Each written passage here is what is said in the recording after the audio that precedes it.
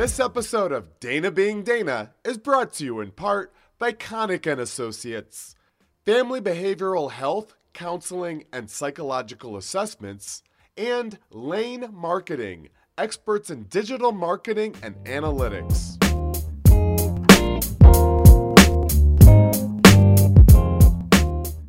Hello, and welcome to Dana Being Dana. I'm Dana Michelle, and I'm thrilled you're with us.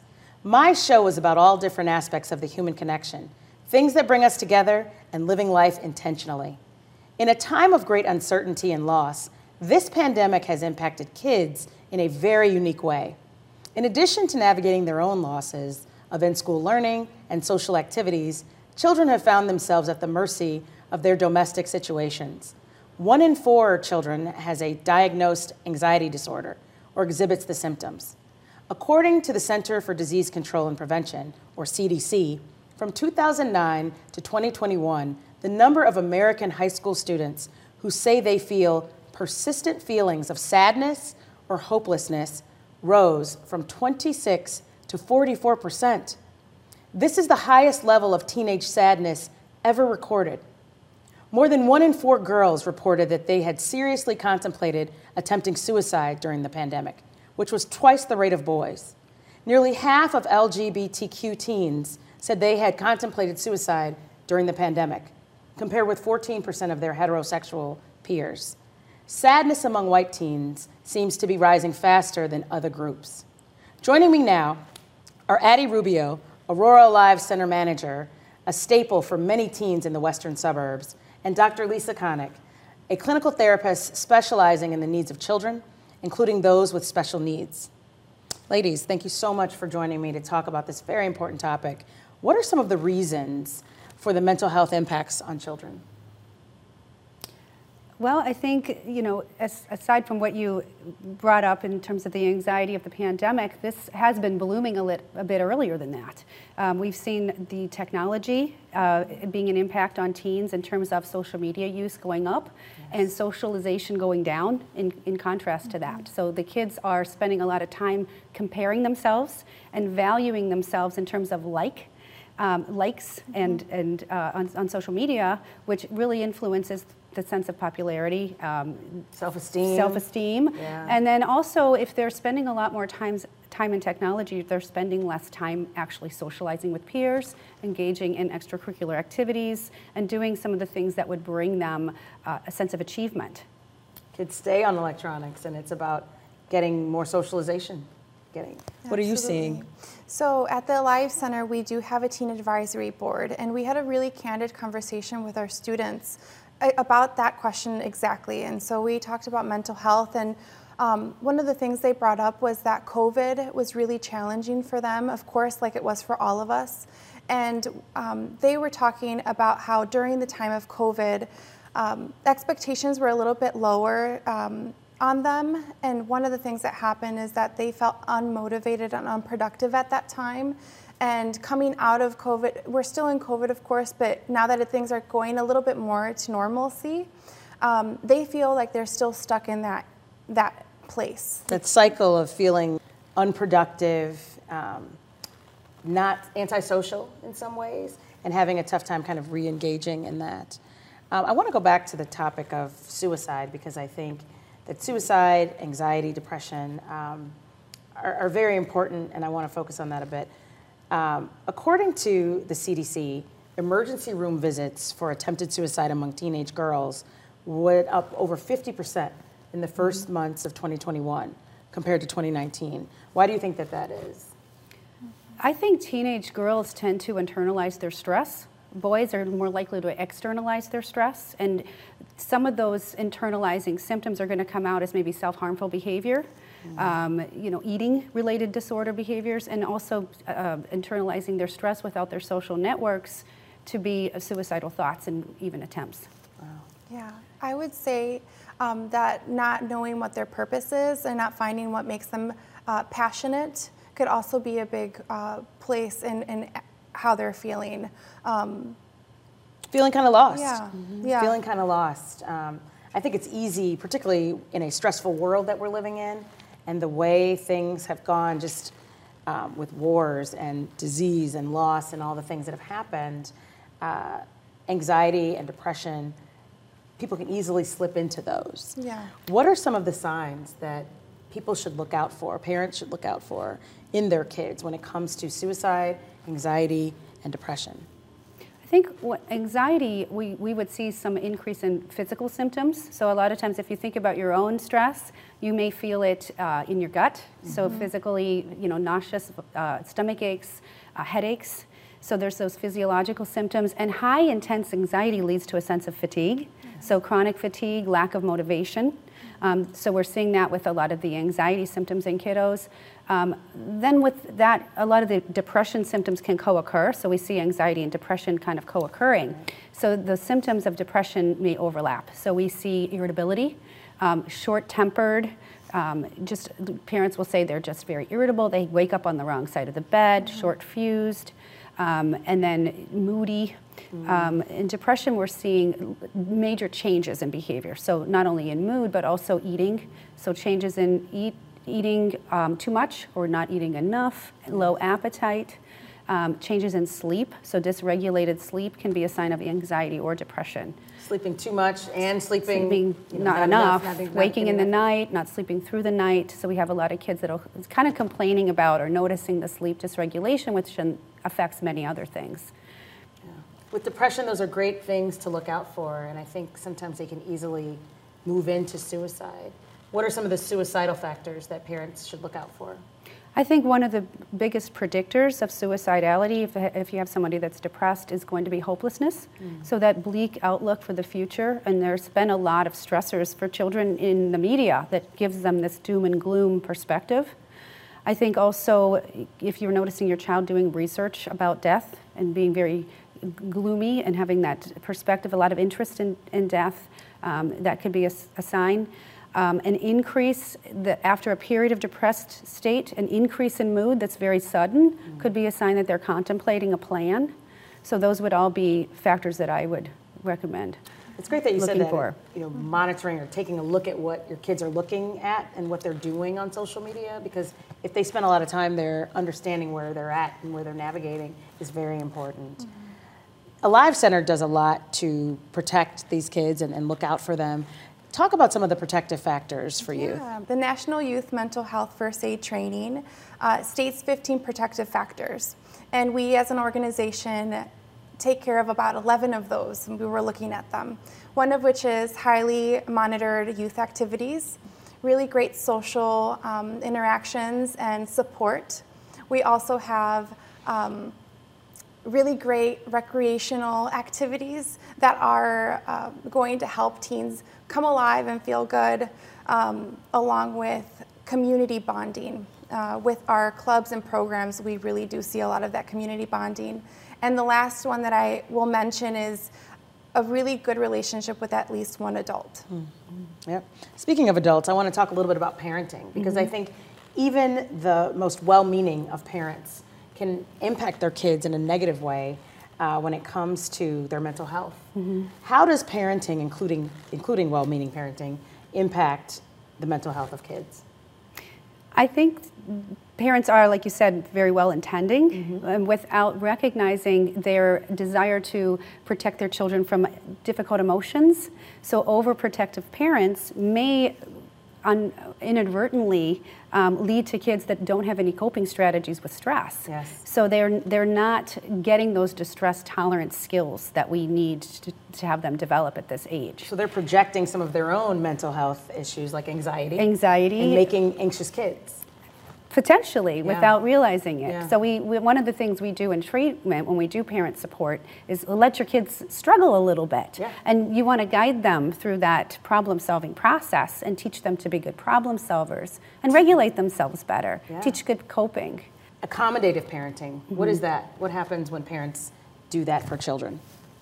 I think over-accommodating is you're thinking you're doing a favor for your kid, you drop everything, you're not setting boundaries, and you're just kind of running with your kid everywhere. So kids aren't learning how to do things on their own.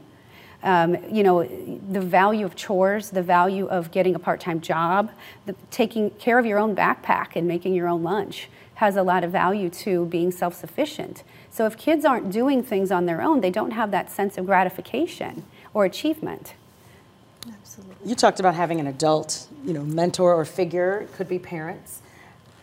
Can you give us some advice on how parents or other adults can model healthy behaviors for their kids? I would say that parents could ask themselves really reflective questions, like asking themselves, what type of behaviors am I modeling for my kids, and whether those are meeting up to the values that they want for themselves. So if they're aligned with those values, that's what I would suggest, is to ask themselves those self-reflective questions. Great.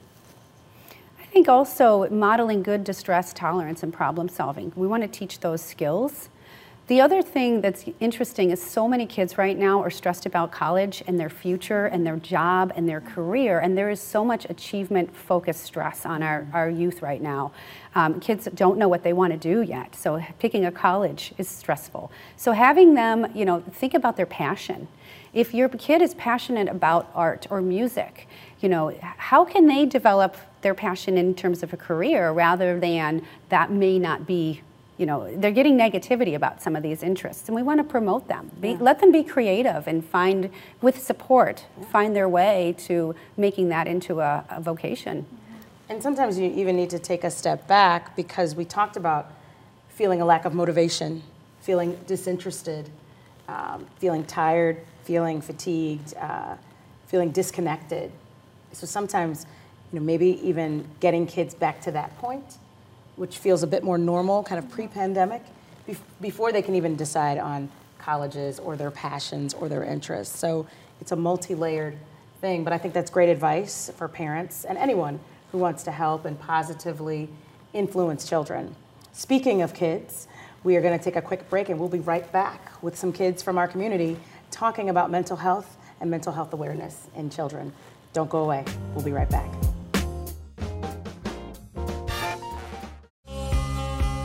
We all have a story to share, stories others can relate to, whether moments of sorrow or of hope and inspiration, whether a story of struggle or a moment of victory. Every little moment captured and shared helps us to feel more informed, helps us to feel more engaged with and connected to the community we all call home. Every little moment captured and shared adds up to something greater. For us, that something is the collective story of Naperville, a city rich in its volunteer spirit, its diversity, its traditions and celebrations, and so much more. In Naperville, there are so many stories worth sharing, and for the past 35 years, it's been our honor to tell those stories and share them with you. This episode of Dana Being Dana is brought to you in part by Connick & Associates.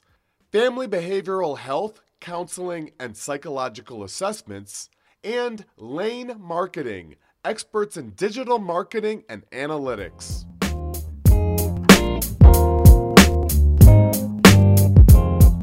Welcome back to Dana Being Dana, where we are talking about mental health and children. Joining me now are 4 teens from local area high schools, including one homeschool. Hearing from youth on this topic is critically important, and I thank all of you for joining me today. Now, Naperville and the surrounding areas has been known as a very academically motivated community. And I ask you, what pressures do kids feel to achieve academically? Well, they want to make sure that their grades are together and that they make their parents proud and make sure that they're academically focused. I agree with what Zora said. There's such an emphasis on getting all those A's, and then we just focus on that and we spend so much time chasing the A's, but then we kind of don't focus on the bigger picture, which is our health. Our health, yeah. Yeah, and I also really think that between parents and then also your peers, there's a big pressure to do as best as you can and get those good grades, because you're always kind of being compared to people. Do you see those comparisons outside of the academic parts of school, whether it be sports or different activities? Definitely. Yeah. Within the own sports that I've played throughout high school, I've definitely seen parents pushing their kids to be better. And to a certain extent, I think this goes for both academics and sports. But if a parent will continue to push a kid, that becomes their individual goal as well. And I think it can be seen as a goal until it gets unhealthy to the point where they're obsessed with meeting it and they disregard all parts of their health, both physical and mental, to achieve that. Do you think parents sometimes live vicariously through their children? Yeah, I definitely do. I feel like sometimes like I'll be talking like with some of my parents. They'll be like, hey, you should do this. I'm like, why do you want me to do that? I'm not even interested in that. And that's a big thing that like I feel like a lot of parents do. I agree. I think that if parents weren't able to do certain things that they wanted to when they were kids, they want to be able to have their own kids be able to experience that. So that's where you get like the screaming dad at the soccer match or the baseball game. Do you feel like adults are listening to kids? I feel like most are. The vast majority of adults do listen to us, and for that I'm very grateful. But there are some who they don't see us as capable. They see us just as a number, an age, and they don't see that we're so much more than that. We have potential to change the world, and we're already doing that today. I agree with that. Parents are trying to listen, or not even just parents, adults in general. They're genuinely trying. The resources that have been implemented in both middle schools and high schools, a lot of the initiatives that I've seen at my school personally are put forward by adults. You know, they're not really student-led, they're not student-oriented. And I'm just thinking to myself, how can you put forward a program that has no student input when it's the students that you're marketing it towards? That's very important, and I'm so glad that you said that. When it comes to mental health, are kids talking about the importance of mental health? Has the pandemic impacted normalizing and talking about taking care of yourself and mental health? I feel like with mental health, we're a lot more open. Because I feel like before the pandemic, there's still a stigma, don't get me wrong, but I feel like currently we're a little more open about talking about it, and it's not weird to say oh, I go to counselor. Seriously, I was just on the phone the other day and I was talking with one of my friends and she's like, yeah, I do this. I go to counselor once a week. And that's something that I think should be more normal. Normalized, it's something healthy to do. Yeah. What supports do you lean on, or what supports do you recommend to cope with what our new normal has been and just getting through high school in general? I would say try to find hobbies, new things that you've never done, and just take some personal time, whether that's meditation, painting, making jewelry. Some people even use shopping, just... Good therapy. Yeah, good therapy. Take care of yourself, make yourself feel good. Yeah, and I would say, Zora, it's important to find different outlets and friend groups that you can rely on to help you get through harder times. Do you find that kids are being more authentic in those friend groups, talking to one another, kind of sharing the things they're going through in honest ways? Yeah, I would say so. Even in my own friend group, I've noticed that talking about mental health and everything is really being normalized a lot.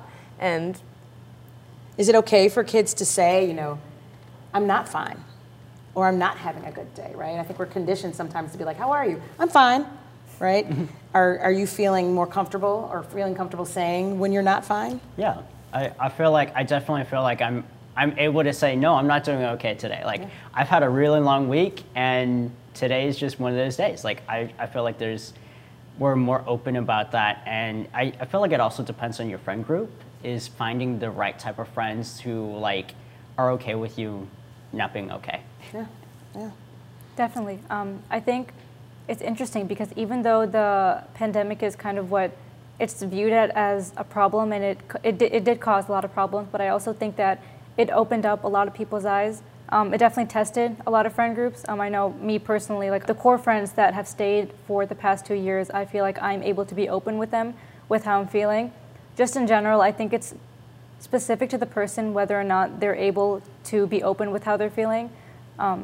It's not always about the other people, but them personally. Certain people just aren't able to open up no matter who they're with. Yeah. But definitely the stigma around not being okay just that has overall decreased, definitely. That's good.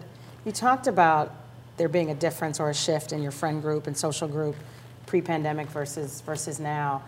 Tell me about your first day back in school learning and what that was like, or what differences you noticed. What were some of the changes or impacts? Everyone looked different. Everyone's attitude was different. Whether they went through bad times during the pandemic, being depressed. I know some people, they were by themselves in their room and their parents were constantly at work. So they didn't really have that social type of one-on-one time that they needed with their parents. So that changed them. Yeah, I personally remember being a little bit scared to go back because it kind of felt like you hadn't seen these people in so long, so you really wanted to make like a good, almost a first impression again on people. I remember it being very interesting because, again, you know, you're right, we haven't seen these kids in 2 years. And I remember walking around with my friends and be like, oh, that's so-and-so. Like, we didn't recognize them. And so many people had changed, not just physically, but their demeanor would just be completely different from what it was 2 years ago, for better or for worse. And it was just very interesting to see how 2.5 years of not complete, but almost a lot of isolation just affected them. Last thing I want to ask you about is social media. How is social media impacting kids, your peers?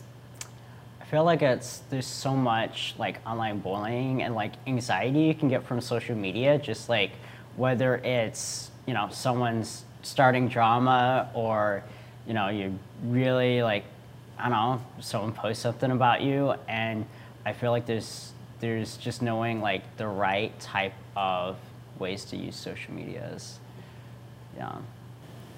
I think me personally, well, I love social media. I'm like Instagram, I want my career to revolve around it. I'm constantly posting, I'm constantly on it. Establishing that dependency to all of our devices over the pandemic, it carried over to now. Even if we have other things to keep us busy with, we still have that dependency that developed over 2 years. So it's just, we can't help it but let these things get to us, and all of those tie into mental health, because if it's not controllable, what are we supposed to do? So it's difficult to figure out the balance between when you're supposed to use it and when you're not supposed to use it, what affects you, what doesn't. So I want to thank you all for joining me for this segment. I really appreciate you all being here and sharing your voice. We're talking about mental health and kids. We're going to take a quick break. Don't turn off your TV. We'll be right back.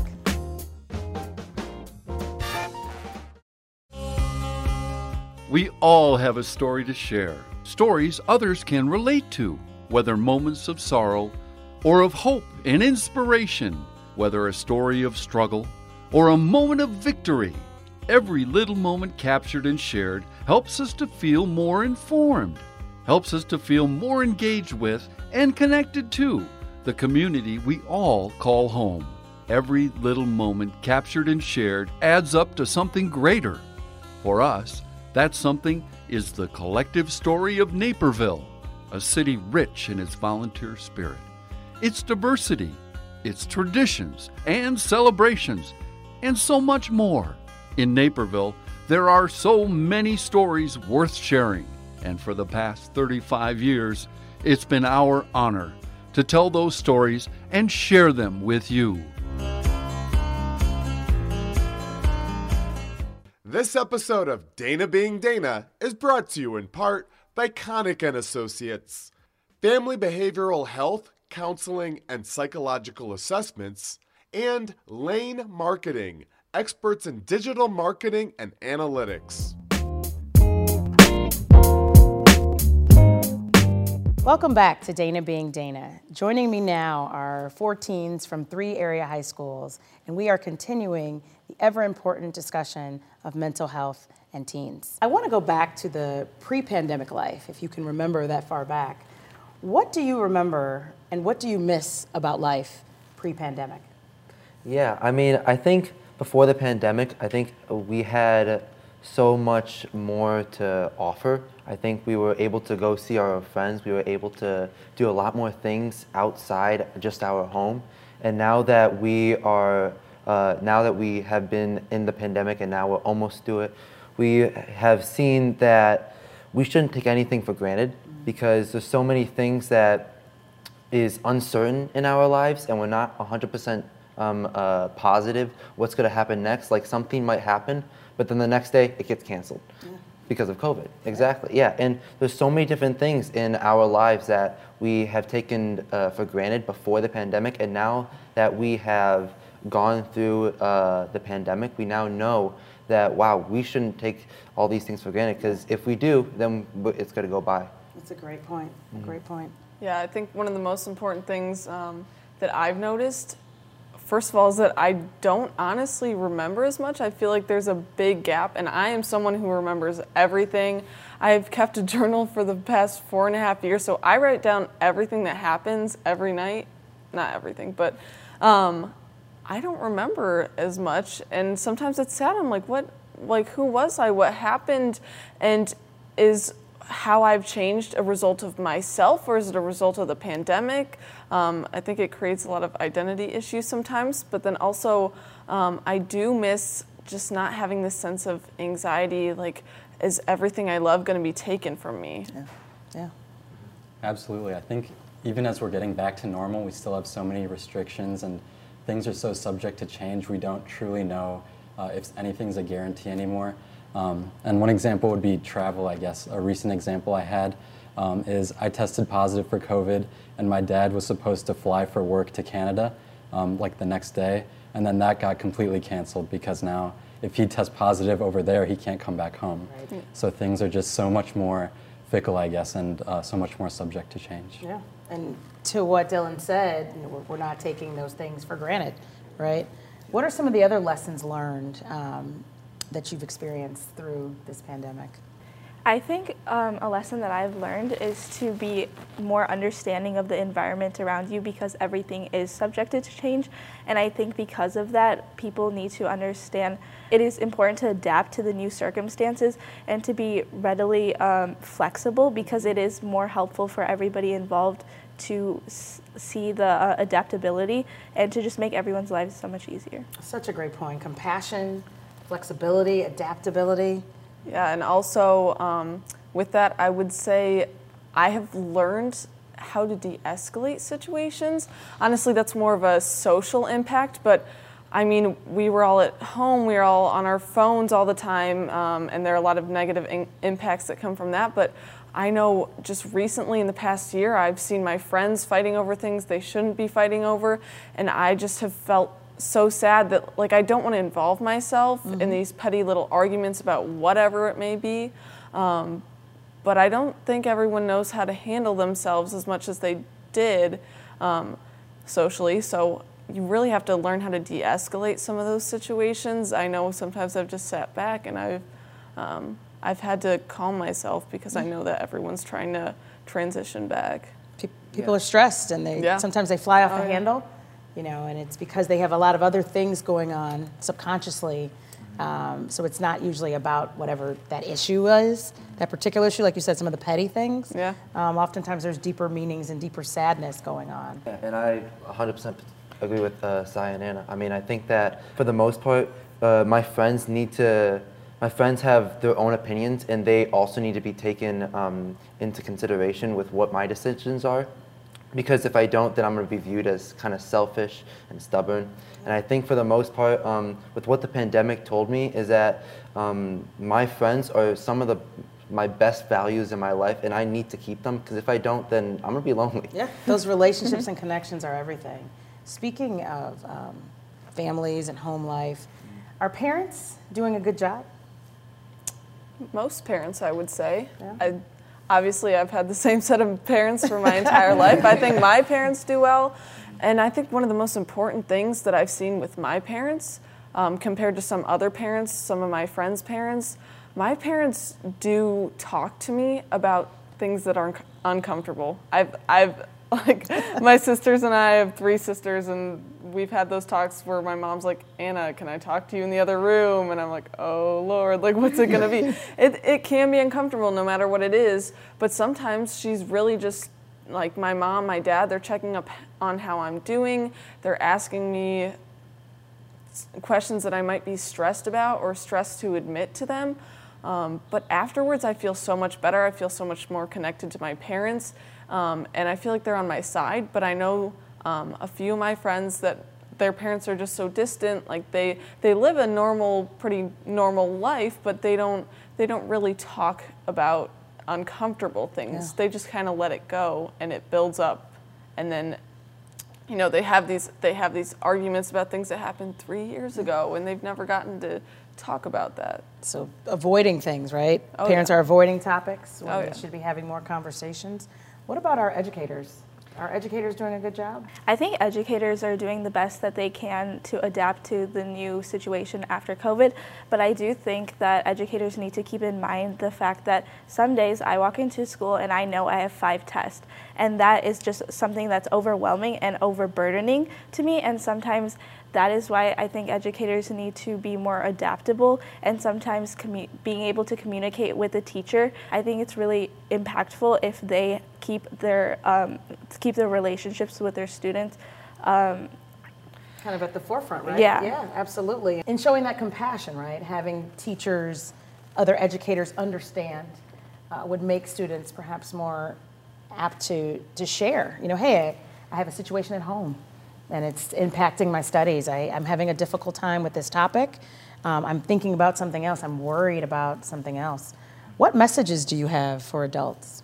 My message to adults would be genuine. I think that plays along with the educator topic, because I know some of my teachers, some of the adults I've known that are my mentors, not all of them, but some of them say, oh guys, I know it's stressful for you, but then there's this kind of passive-aggressive afterthought where I really actually don't feel safe telling them that I need a little more time or that I need just something to help me feel better to deal with my stress. So again, it's really been reiterated, honestly. I think the education system has done a good job of saying, yes, we should be talking about this more, we should be talking about mental health, but some of the educators and the adults aren't always as on board. They're like, yes, that's a good idea in hindsight, but putting that into practice isn't always 100% effective. Yeah, I'd say that, a big thing that educators and parents alike can take into account is just listening more and being okay with things not necessarily being okay. I think, it's important for us to keep in mind that parents and educators had problems of their own that they had to deal with over the pandemic. But I think a lot of them are so quick to try to get things back to normal. They're not really accepting that there are still some problems that us as teens might still be working through and might still need support with. I think there's varied levels of how people are adjusting, right? People may be struggling in socialization, but they're great back into academics, right? And so everybody has a different thing going on. Yeah. Finally, what I want to say is, what advice do you have for kids who are watching, who may be struggling? Yeah, I think that in many scenarios, kids have to live up to expectations and to what their friends believe they are. And I think that can be very hard on many different kids. So the best advice that I would give them is just to be themselves, because I think no matter how many friends that you have, if you have 50 friends, everybody even likes you, if you're not yourself, you're not really going to be truly happy inside. So I think the most important thing to do, even if nobody likes you, just be yourself. Be yourself. Because that is what's going to really make you happy in the end, just being yourself. I would agree with that, but I would also say it's important to try to expand your horizons and broaden your horizons. Mm-hmm. One thing I noticed at home over quarantine is that I could be myself and I could do the things that I was doing, but I wasn't necessarily growing, and I found myself kind of unsatisfied. So finding new opportunities and kind of branching out, joining a new club, joining a new sport could introduce you to more people and kind of help you flesh out who you are even more. Kids who are struggling need to reach out, because taking that first step, even though it may seem uncomfortable, is the way to be treated and to get better and to help you feel more comfortable in yourself. It's the best thing to do. I think it's such a courageous thing to do. Yes. Yeah. Is telling someone, telling a friend, telling a sibling, telling a parent, teacher, just anyone that you trust. It's great advice. And I think with what Adi said, definitely getting involved would be my advice. I know I got really bored. I'm used to always being busy, always on the go. And for some people, Being on the go that often is not good for them. People have different amounts that they can take on, but I am somewhat of a busybody. I need to be going on to the next thing, and I got really sad when I wasn't. So even if it's hard to get yourself out of bed some days, I know some days I don't want to go to school. I'm so tired, but I know that once I do go to school, I'm going to feel so much more accomplished. And when I go to my sports practice, I feel so much better afterwards. So taking that first step into getting involved is crucial. Getting involved, even if you don't necessarily want to, or if you're not feeling like it that day sometimes, just kind of putting yourself out there, being courageous, it all can help in the mental health space, just in your overall feel-good space. So it's a good thing to do. If kids who are watching this get nothing else from this episode, I want you to remember to not be too hard on yourself. Believe in yourself and that you can do anything you set your mind to. Don't be afraid to ask for help when you need it, and lean on others for support. And this part, surround yourself with people who believe in you too. If you don't have it organically, you can build it strategically. Places like the Alive Center are great, and these are life skills that you are honing that will serve you well as you grow into the incredible adult that you were always meant to be. Thank you to my guests today, especially the young people who shared their wisdom with us all. Special thanks to Connick & Associates, Wings, and the Alive Center for the work that you do in this space and for bringing awareness to this very important topic. Hopefully you've been entertained, if not encouraged or inspired. I do not promise to be an expert, nor do I have all the answers. I'm just Dana being Dana. See you next time. This episode of Dana Being Dana is brought to you in part by Connick & Associates. Family behavioral health, counseling, and psychological assessments, and Lane Marketing, experts in digital marketing and analytics.